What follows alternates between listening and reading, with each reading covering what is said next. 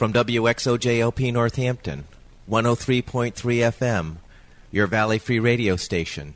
Welcome. I'm Warren Odess-Gillette, and this is A Baha'i Perspective.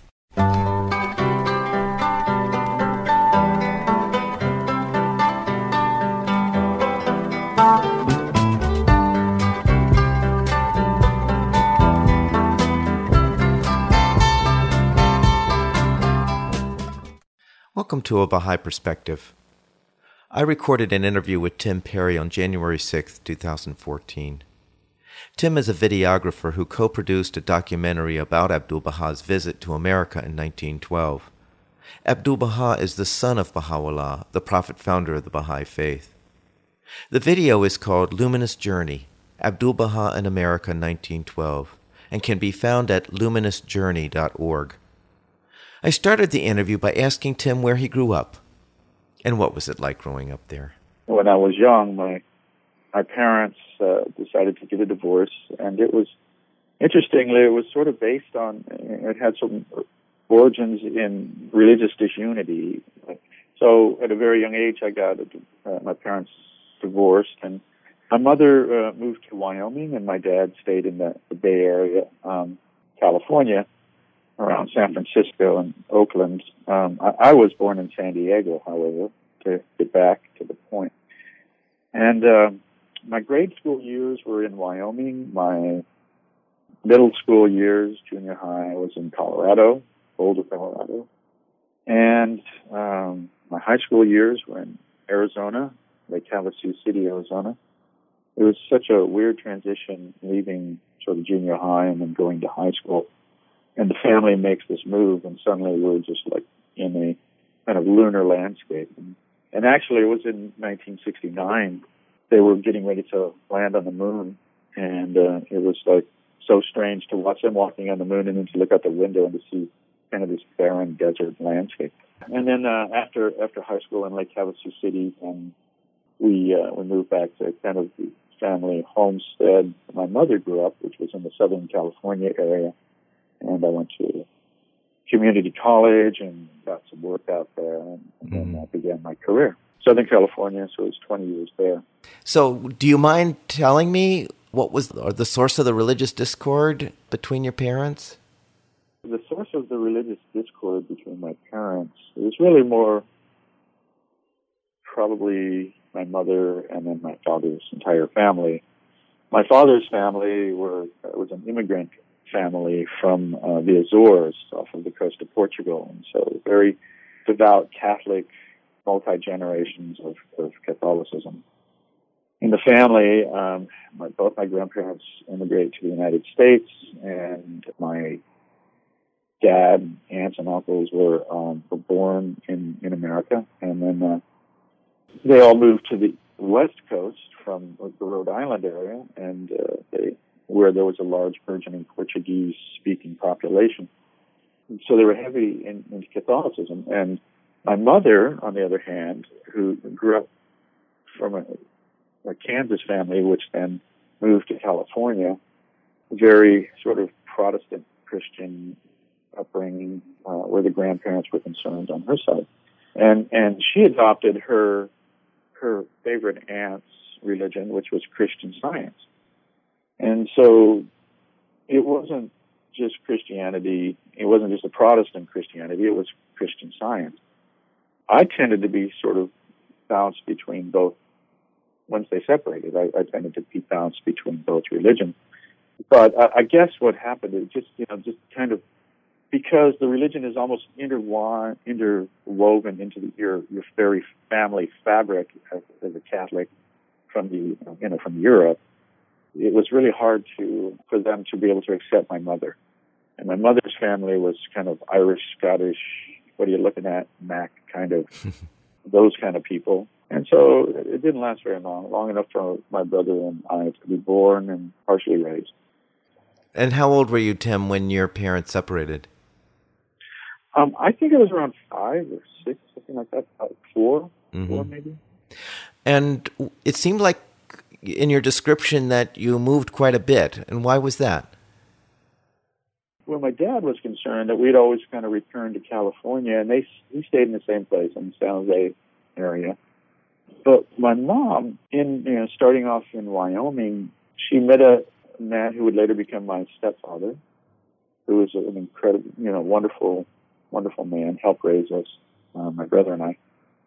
He was involved in road construction, highway construction, which was taking place throughout the state of Wyoming. So we moved all over Wyoming, and then decided it was time for health reasons to get out of that. And I'm not sure why Boulder. Don't know. I guess I was still pretty young. And then Arizona was because they decided after being in Boulder, they heard about these really cheap plots of land. We were renting basically in Colorado, and they heard about cheap land in Arizona. And so they took a free flight out, got wined and dined in Lake Havasu City by the Appellate Corporation that was selling land and developing this region. And they decided to buy some land and move us out there. And so we did. And I watched them build the London Bridge, which was transplanted from England, and then the blocks were, and then it was built and then faced, and it was the London Bridge. So it was kind of a tourist thing, and it was a strange transition. Now, you had mentioned that your transition to high school, that was, I don't know if you described it as difficult or... Yeah, it was. Yeah, the transition from the Colorado to Arizona, both physically, leaving my friends again, right, and then winding up in Arizona, making new friends. And the kind of the cool thing there was that everyone else was transplanted as well. No one was really happy about being out in the desert now from Wisconsin or wherever their parents moved them from. You could commiserate. Yeah, absolutely. So it wasn't that bad. So what happened after high school? After high school, my friends went off to college, and my parents and I never talked about college the entire time. It was like it wasn't even part of our vocabulary. Where my friends, it was natural for their families to be doing that. It was for economic reasons. At this point, my dad and mom, they had a small janitorial supply business in Lake Havasu. And then they did a janitorial service at night, office buildings or restaurants and stuff like that. And so their economic circumstances really didn't make them feel that they could probably send myself and my brother through college. So we just really didn't talk about it. And I wasn't thinking about it. I was, trying to get through high school. And so my friends all took off, and I stayed in Lake Havasu and worked at a gas station, pumped gas, and had a lot of time to think about stuff. And that's where I sort of began thinking about spiritual truths and trying to figure out the universe and sort for the hidden meaning in things and the mysterious. I don't know, I just had time to contemplate that stuff. So where did your thinking and searching take you? It sort of put like a mentor in my path when I started to become curious.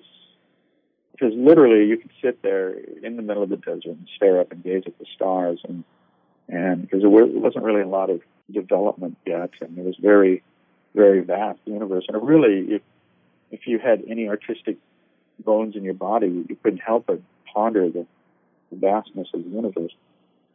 Fortune seemed to place a mentor in front of me who was, to me, he was like this young, wise man who had a bit of local celebrity status. He was a DJ on our local radio station who had quit, and now was sort of like an angry rebel stage kind of dude.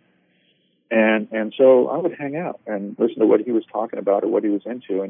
And he was into the Tibetan Book of the Dead, and he was into universal cycles and just stuff that was just very mysterious, astral projection, theosophy, that world religion.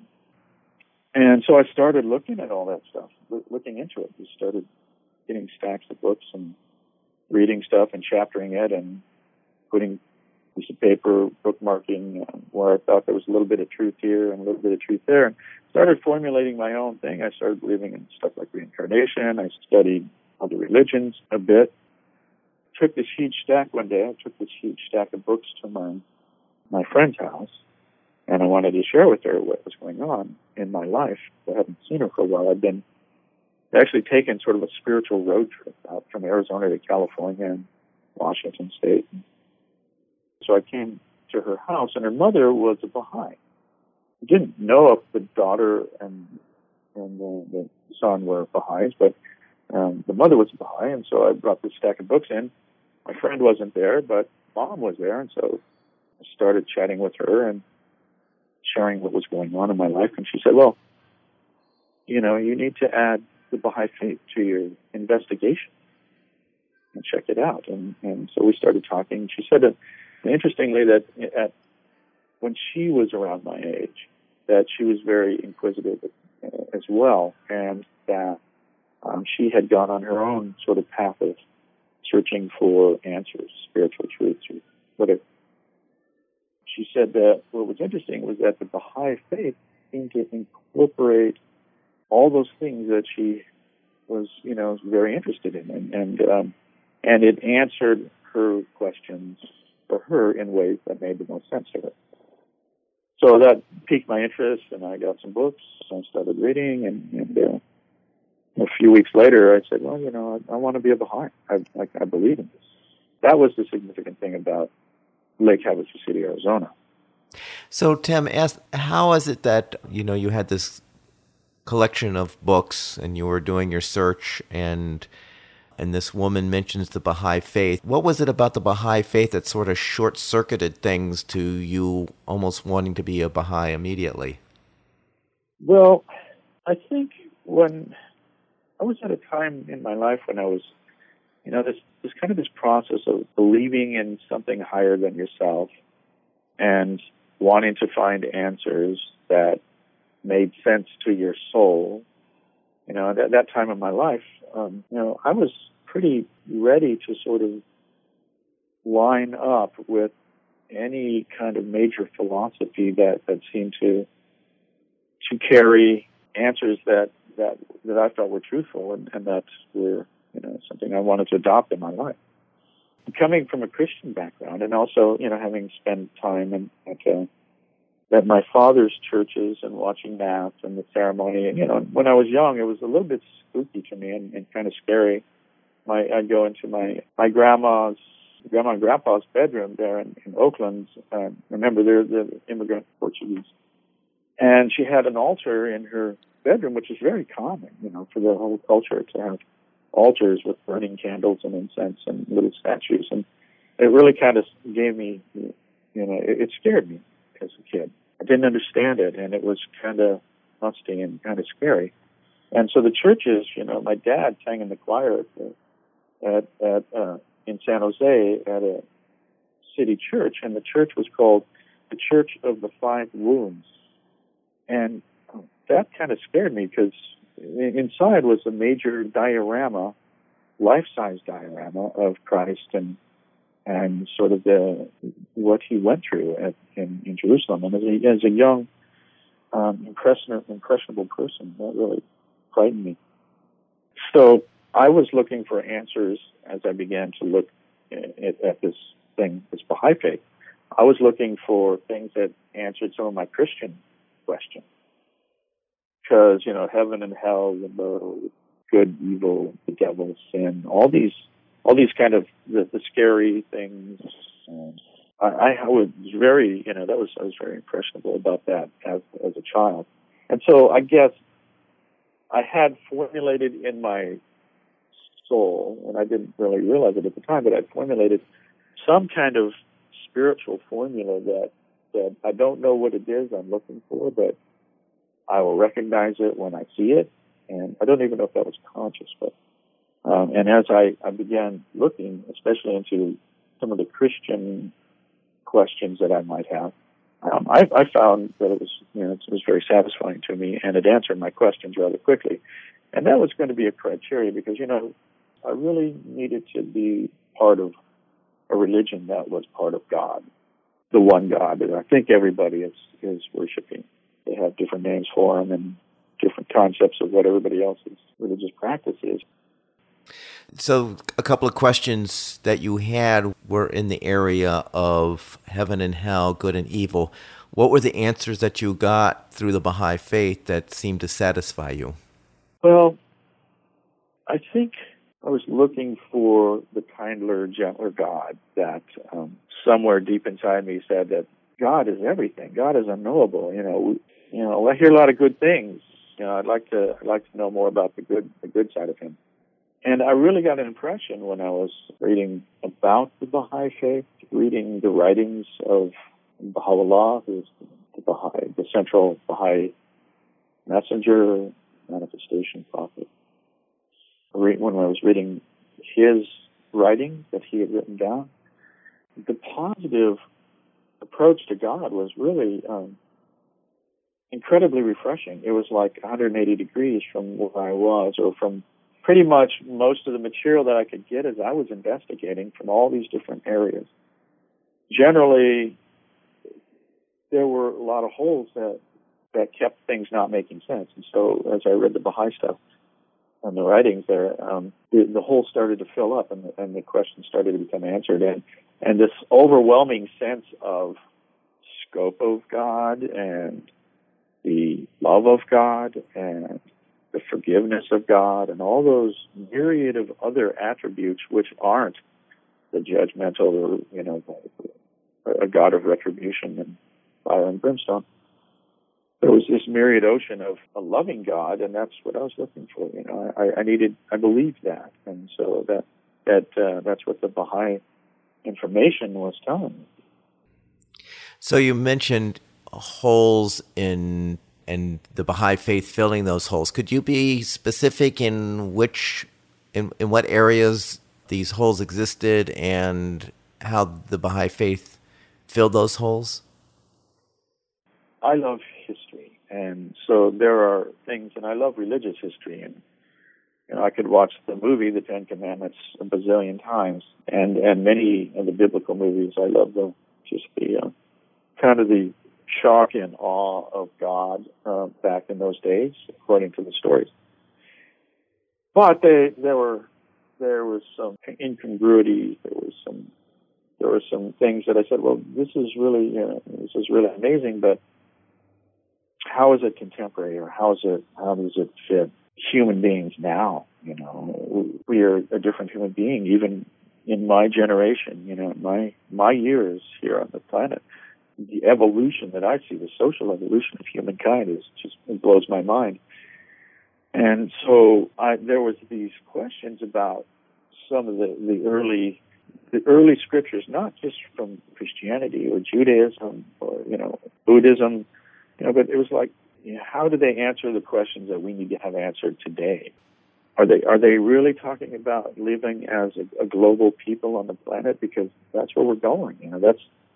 That's the state of human evolution, and you can't go against that tide.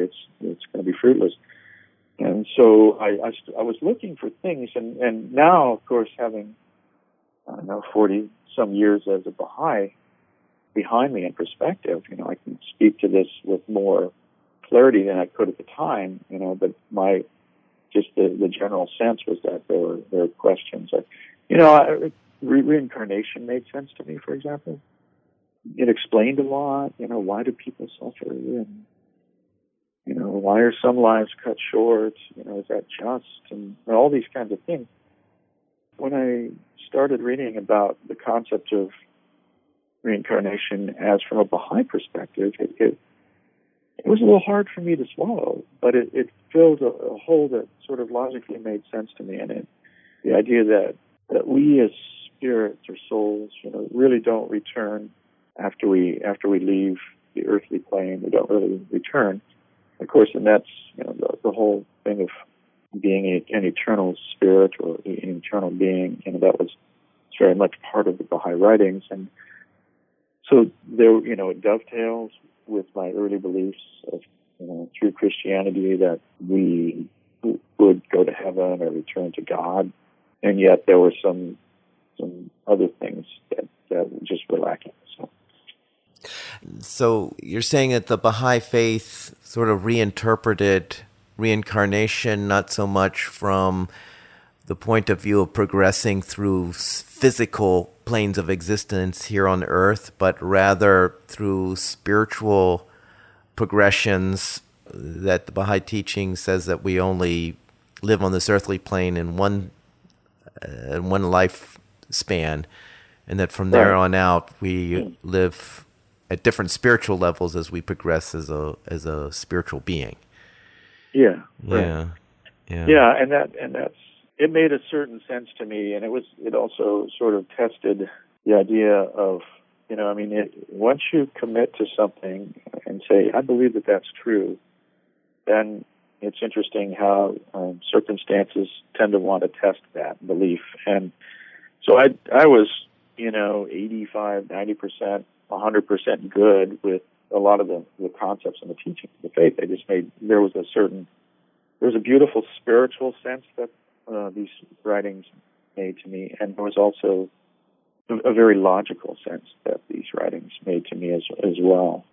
So a certain even religious logic. So, okay, so reincarnation, as that one example was. Ultimately, it made a lot of sense when you started looking at the idea of the concepts of life after death, or why are we on our planet, the meaning of life, things like that. Then, and the Baha'i writings are really rich in answering questions like that, and sort of giving us a set of guidelines to work with this new information. Right, and you mentioned also the concept of a forgiving, loving God, and how that was juxtaposed to the concept of heaven and hell. And maybe you could explain what is the Baha'i point of view in regards to this concept of heaven and hell? As I understand it from what I read, that we are eternal beings, according to what Baha'u'llah had wrote. He paints a very sort of optimistic, positive look at life after death here, which pivots around the main idea that we are eternal creations of God, and that we will be ever advancing toward God throughout eternity, and that this is our first sort of physical plane of existence, and beyond that are worlds incomprehensible and spiritual in nature, again, sort of this comprehensible concepts, but and that in these worlds we will continue to advance towards our Creator, who is unknowable, and that the concept of heaven, for example, is more aligned with the idea of state of being at the time of your death. In Islam, they call it paradise. We'll be with Allah in paradise. May we eat lamb in paradise. Well, within the Baha'i faith, it also uses the term like the kingdom of glory, the Abha kingdom. Christianity, it's heaven. So here we have this spiritual realm that we go to once we have passed away, and that it's an eternal thing. And that I think that the idea of hell becomes more like the concept of the remorse that one feels in one's very being after departing, when you perhaps think of the possibilities or the missed opportunities you had to do something that might have made you feel a little closer to God after you separated from mortal coil, so to speak. So it's more of a concept than it is a physical location. And that God is merciful and forgiving, and He is full of grace. He bestows grace upon us, and He is all-loving, and so we shouldn't fear passing on to the next worlds of existence. So, Tim, what direction did your life go in after you became a Baha'i? Well, it went into a real positive direction. It was a time of excitement and learning, thinking about the world from a different perspective, mental perspective, seeing it sort of with new eyes in a way. We were, moving into the age of hopefully someday, soon world peace and that society and civilization would continue to advance. So after I became a Baha'i, I got a book or two, and shortly thereafter, my family moved to California.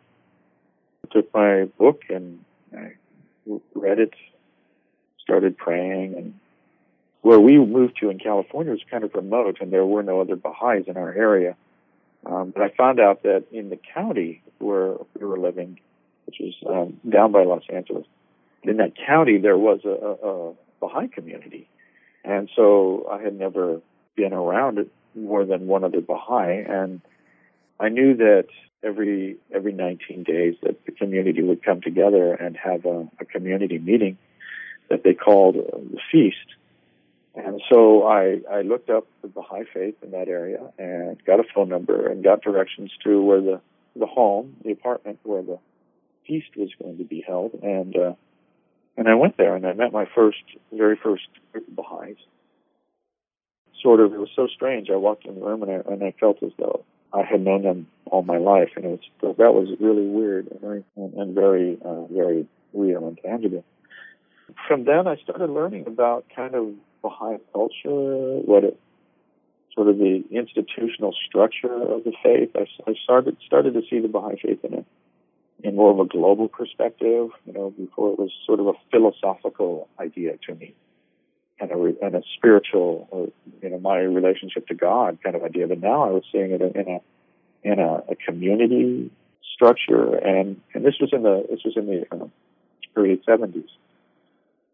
I got involved with Baha'i stuff all around the Los Angeles area and did various things. And in the meantime, I found that I was starting a career in media production. And so I started, when I could, doing things for the Baha'is, using what I was learning as a video producer and director, and then moved to various other communities and started to, served in the institutional settings from time to time.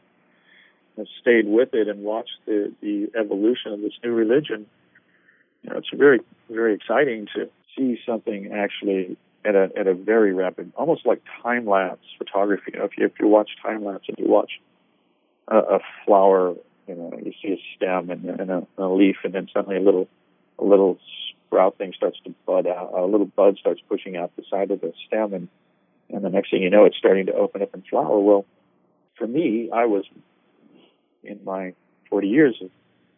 It's been kind of like watching time. I've been watching this unfoldment of a new religion that's finding its way, that's sharing these concepts, and I've tried to be involved when I can with that process, and at times have been witness to some pretty amazing events, and tried to document some of them as well.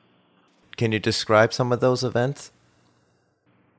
Like one of the most amazing things, and I think back on it, and I can only think of this as it was the idea of the grace of God that He bestowed this opportunity on me, because I don't feel worthy of what it turned out to be. But in around 2000, they had finished this major construction project on the Baha'i World Center in Haifa, Israel, and they had completed a set of 19 terraces and these beautiful administrative offices on Mount Carmel, and they were going to have this dedication for it. And when I first heard about the project years before, and then I kept up with all of the news that were coming out of the Holy Land to hear they've excavated another terrace and they moved these giant boulders and it took them 3 days, and I just sort of bored over all that.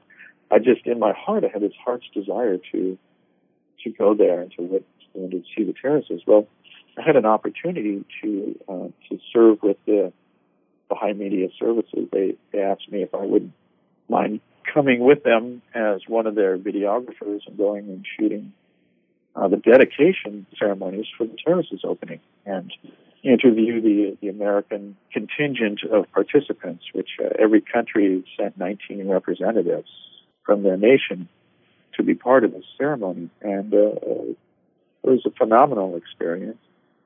to see the representation from all the countries in the world, people that were from all walks of life, all ethnic backgrounds, 19 from each country. So you could get a really good cross-section of people if you wanted to. And truly there was. And these people gathering in Israel, and it was very biblical, quite honestly, some of the, what I felt I was witnessing as far as the coming together of all humankind in peace, and that was pretty amazing. So I was able to serve and to shoot amazing scenes and to witness moments that truly once in a lifetime. So, Tim, how did you get into videography in the first place? I had an aptitude for doing artistic type stuff, and I didn't really see myself as an artist as much as I just like to do this stuff. And I started getting involved in theater in high school, and I really liked the technical theater aspect of it. I liked acting, but I liked the technical aspect as well. So I found pleasure in building sets and designing stuff, and that led me to college, where I did more theater in college, and that got me a job working as a stage technician at an amphitheater outside of Los Angeles. It was while I was working there that a production company came in, and they had these laser lights, which was pretty new, and this was like mid-'70s now. It was a pretty new concept, if you see a beam of light and, do little patterns, and I mean, now we take that for granted, but at the time it was like kind of mind-blowing. And then they also had banks of slide projectors, and so what we had was a sound and light rock and roll kind of event type show that they would do every night. And I watched them do this, and I got very excited about their use of technology and computers and all this stuff, which was a very new idea. And I asked them for a job, and so I got hired on as a gopher for their company. And eventually I became a production assistant, and I found I had an aptitude for kind of designing these multiple slide projector type shows for corporations. And I think the very first thing that I ever worked on they let us design a show for Pyrotechnics Corporation that did these big fireworks shows. And so we got to use slides of fireworks and stuff. And I found I sort of took the lead on the design idea.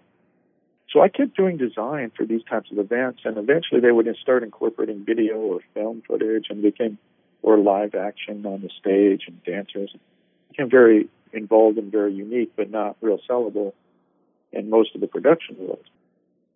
And eventually that sort of led to learning more about video and becoming a director and directing live action and shooting live action. And that's how I got involved in video. And then the technology and the entire industry that I had been a part of truly went by the way of the dinosaur. It just sort of disappeared. It was no longer a viable business.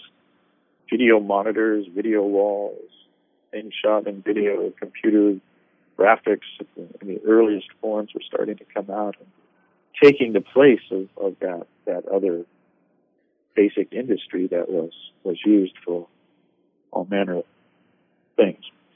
And then I just, kept shooting, and that's how I learned how to do video. And you stayed with the technology as it advanced? I did, and I still have to stay with the technology, because it doesn't stop. There's I get so tired when I watch television commercials, because they have the latest technology. They're doing the latest things, and I know sometimes how many human hours it takes to do what you just saw that was in 2 seconds. And I get exhausted, and I know the amount of learning, then the actual work, once you know to use the software, the amount of work it takes to do that. You still have to keep up with it. But I guess I was very lucky. I felt pretty blessed, because I seemed to always get really good opportunities.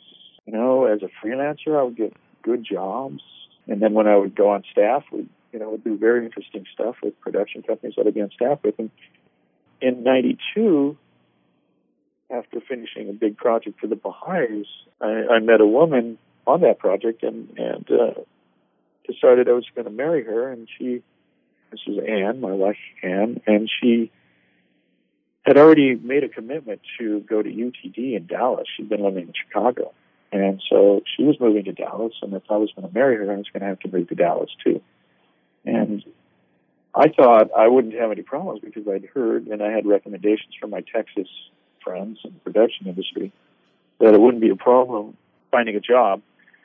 And I had a pretty good reel, I thought anyway, in the corporate world and a little bit of entertainment. And so I came out, and everyone was real impressed, but I didn't get a job. And so I had a lot of free time, and I started working with a friend who invited me to his small ad agency, and I started doing graphics. And that forced me to get hands-on with software and to actually, learn Photoshop. Before, I would just hire people that knew that stuff. That was new technology. When I got to Texas, I found that I sort of had to start over, and which was really good because that forced me to learn. That kept me current, and it put me in a learning frame of mind and using the part of my brain that I don't normally use when I'm being creative. Are you still in Texas? Still in Texas, yes. North Texas, the Dallas, Texas area. Dallas-Fort Worth, I should say. And what are you doing now? Well, still in media production and still trying to earn a living. Don't think I'll retire. And fortunately, this is an industry when one can work till a ripe old age, so to speak.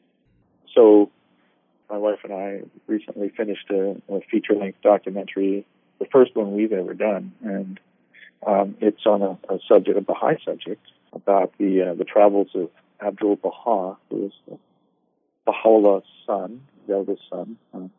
So the travels of Abdul Baha in 1912 through the United States and Canada. So we spent about 3 years working on that, and so now I'm just keeping busy with all the aspects of a finished documentary that's now on DVD and what that entails, and it's all been a learning curve for us. We knew nothing when we, beyond, hey, let's make a documentary. So, but that's what I'm doing these days. So, Tim, is that documentary on Abdul Baha completed? It is. We finished it in probably July of 2013. This version, which is 2.5 hours long, had so much information that its real ideal spot would be in a DVD format, so that people could then sort of ingest the information of his journey, which was an 8-month journey, and one could spend 10 hours documenting all the things that happened and still leave out stories. And so we managed to squeeze it down to 2.5 hours, and it's still, was not a good theatrical length. And so we put it in a DVD form, and it's now available. And then we first started with standard def DVD, and we wanted to make sure that the quality was, it was good. So they put it on what was called a DVD 9, and this is just stuff we had to learn, and I guess that's kind of mirrors or is par for the course of kind of how my career has gone as well. You just kind of say, well, let's try it, and we sort of sort it out, and then we finally released the DVD as a Blu-ray. And we've had some, private screenings here and there, some focus testing, and we hope to take it and make a more concise version that would be of a suitable length for film festivals. So we're thinking about that next. And what's the title of the documentary, and where can people find it? It's called Luminous Journey, Abdul Baha in America, 1912. And Luminous Journey is available through 9starmedia.com. That's the number 9 and then starmedia.com. And it's kind of a Baha'i-inspired website. It's kind of like iTunes for Baha'i-inspired music.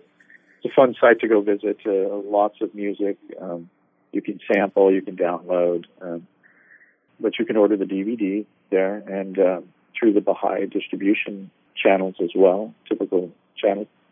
Some local bookstores in some communities, and you can find out information about that as well on our website, which is luminousjourney.org. That will take you to a place where you can find links to other information about the film, and about the Baha'i faith, and about Abdu'l-Baha's journey, and the centenary of his visit, which was in 2012. And it's just a good source for that kind of thing. That's luminousjourney.org. Well, Tim, I want to thank you so much for telling your story and sharing it with us. Thank you, Warren. Thank you for asking. I hope you enjoyed that interview with Tim Perry, a videographer who co-produced a documentary about Abdu'l-Baha's visit to America in 1912. Abdu'l-Baha is the son of Baha'u'llah, the prophet founder of the Baha'i faith. The video is called Luminous Journey, Abdu'l-Baha in America 1912, and can be found at luminousjourney.org. You can find this interview and other interviews at www.abahaiperspective.com. You can also subscribe to the podcast on iTunes by searching for A Baha'i Perspective. For information specifically on the Baha'i faith, you can go to the website www.baha'i.org, or you can call the toll-free number 1-800-22-UNITE. I hope you join me next time on A Baha'i Perspective.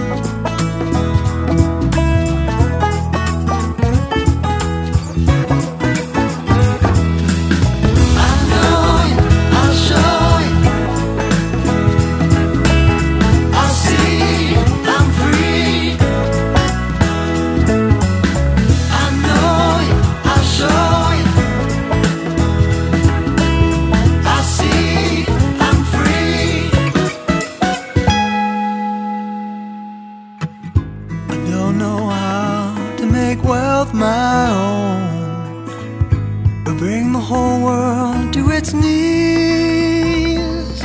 I've got no code to get the gold, no pride wrought the wrong, but dust is swept away by just a breeze. I don't know when this life will end for me, or how to plan for a future I can't see. Choose the road where love is gold and all you need. Follow wherever it should lead. That's the road for me. I'll show you. Life is what we live.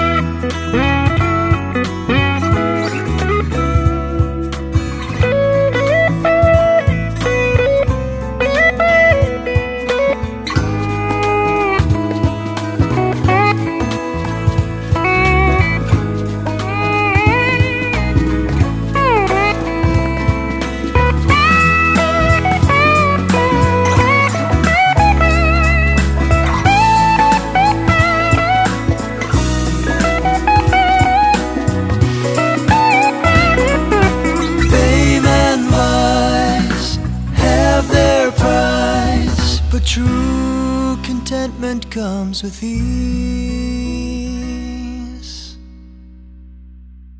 I'll never know what it's like to wear a crown, have my people bow to me. In the end, your deeds ascend and gold just weighs you down. Forget the world and let it be. Set your spirit free. I know it, I'll show it. Life is what we live for. I'll see, I'm free. Lose yourself and breathe. Oh, I know it, I'll show it. Love is what we give for. I see, I'm free. I know it, I'll show it. I see, I'm free.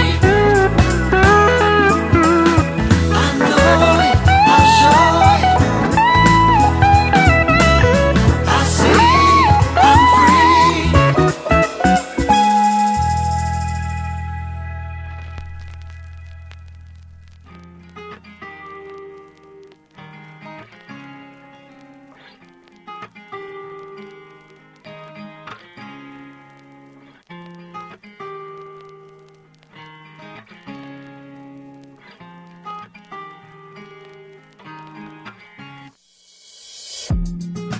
I have awakened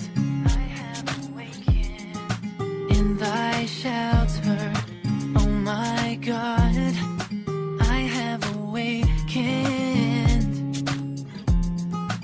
in thy shelter, and it becometh him that seeketh that shelter to abide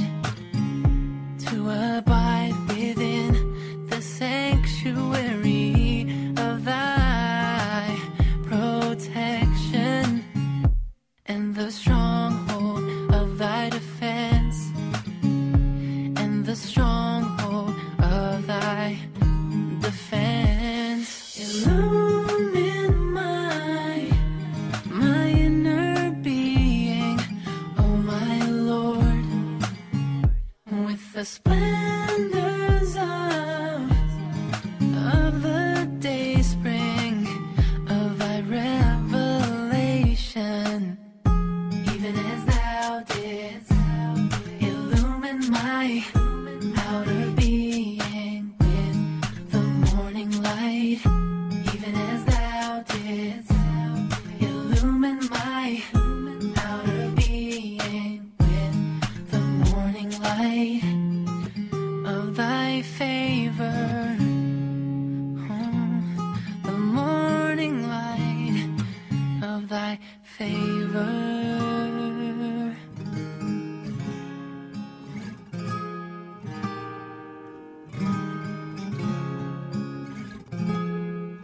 I have awakened in thy shelter.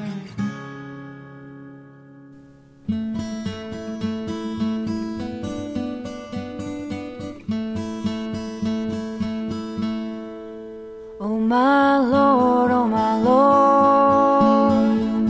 this is a lamp lighted by the fire of thy love, and ablaze with the flame which is ignited in the tree of thy mercy.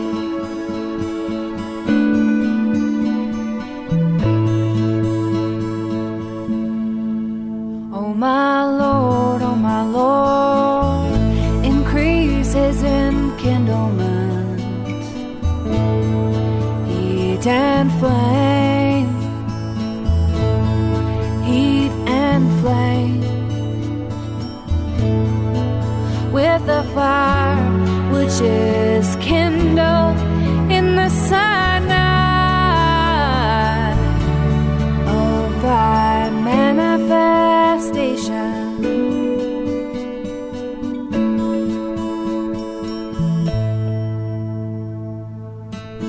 Ooh.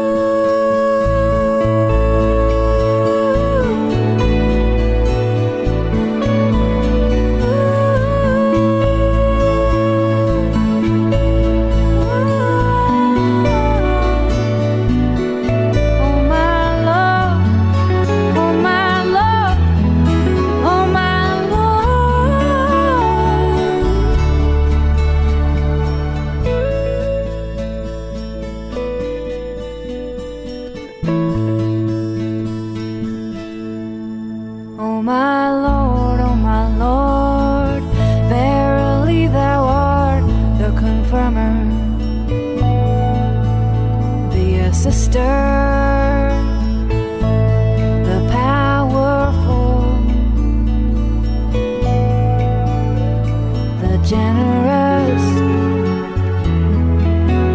the loving. Oh my Lord, this is a lamp, light it. Increase his enkindlement, heat and flame. Increase his enkindlement, heat and flame.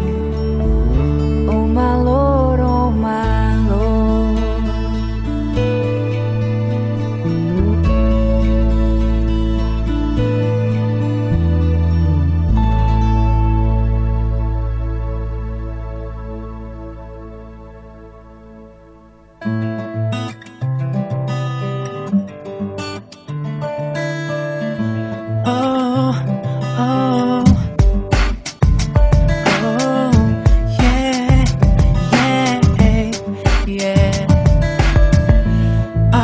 Broken winged bird, and my flight is very slow. Remove the veils from my eyes, so I can see the way and fly home. How many wander on the paths of delusion? Confusion is a fact that'll mask the reunion. Union of men, when will it be? See how desperately we need unity, but who am I to unify nations and peoples, domes and the steeples? We can be equal, if only we care. So I put my hands in the air, cause this is my air, this is my prayer, this is what I breathe in, this is what I believe. I wanna guide the wayward, lead the hapless, awaken the heedless and free the captives. My air, this is my prayer, this is what I breathe in, this is what I believe. I wanna guide the wayward, lead the hapless, awaken the heedless and free the captives. Yeah.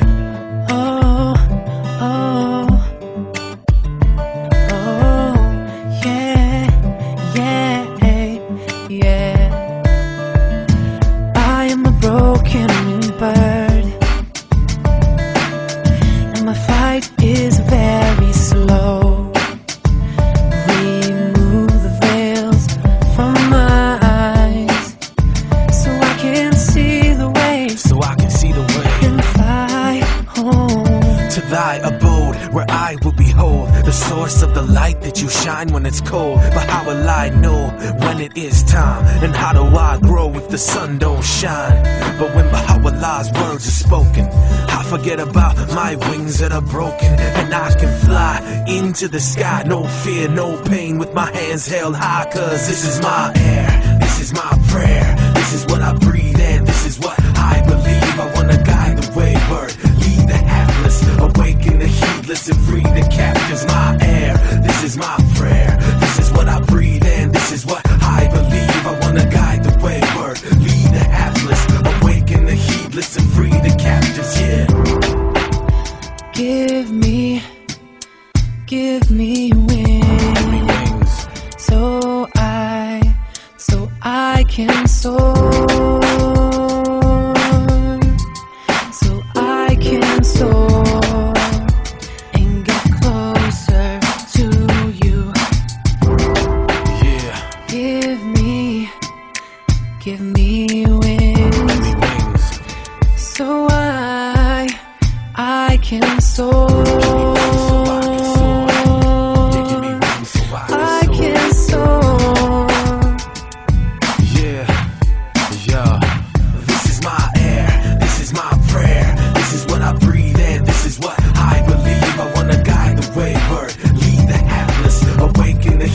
And free the captives. My air, this is my prayer, this is what I breathe in, this is what I believe. I wanna guide the wayward, lead the hapless, awaken the heedless and free the captives. My air, this is my prayer, this is what I breathe in, this is what I believe. I wanna guide the wayward, lead the hapless, awaken the heedless and free the captives. Yeah.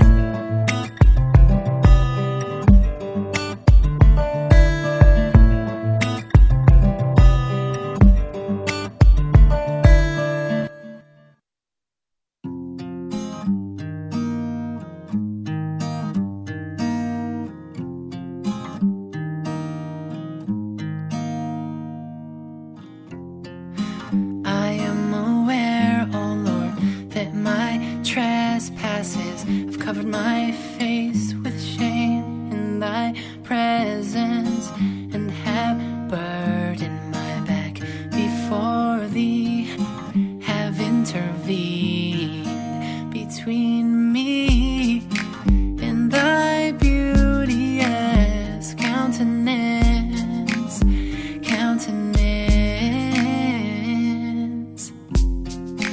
I am aware, O Lord, that my trespasses have compassed me from every direction, and have hindered me on all sides,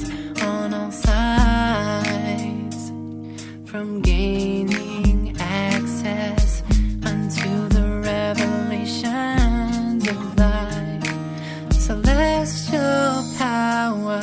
Glory be unto thee. Thou didst create me when I was non-existent. When I was non-existent. Glory be unto thee. When I was non-existent. When I was non-existent. Thou didst create me. Thou didst nourish me. Thou didst create me. Thou didst nourish me. If thou forgivest me not, who is there then to grant pardon? And if thou hast no mercy upon me, who is capable of showing compassion?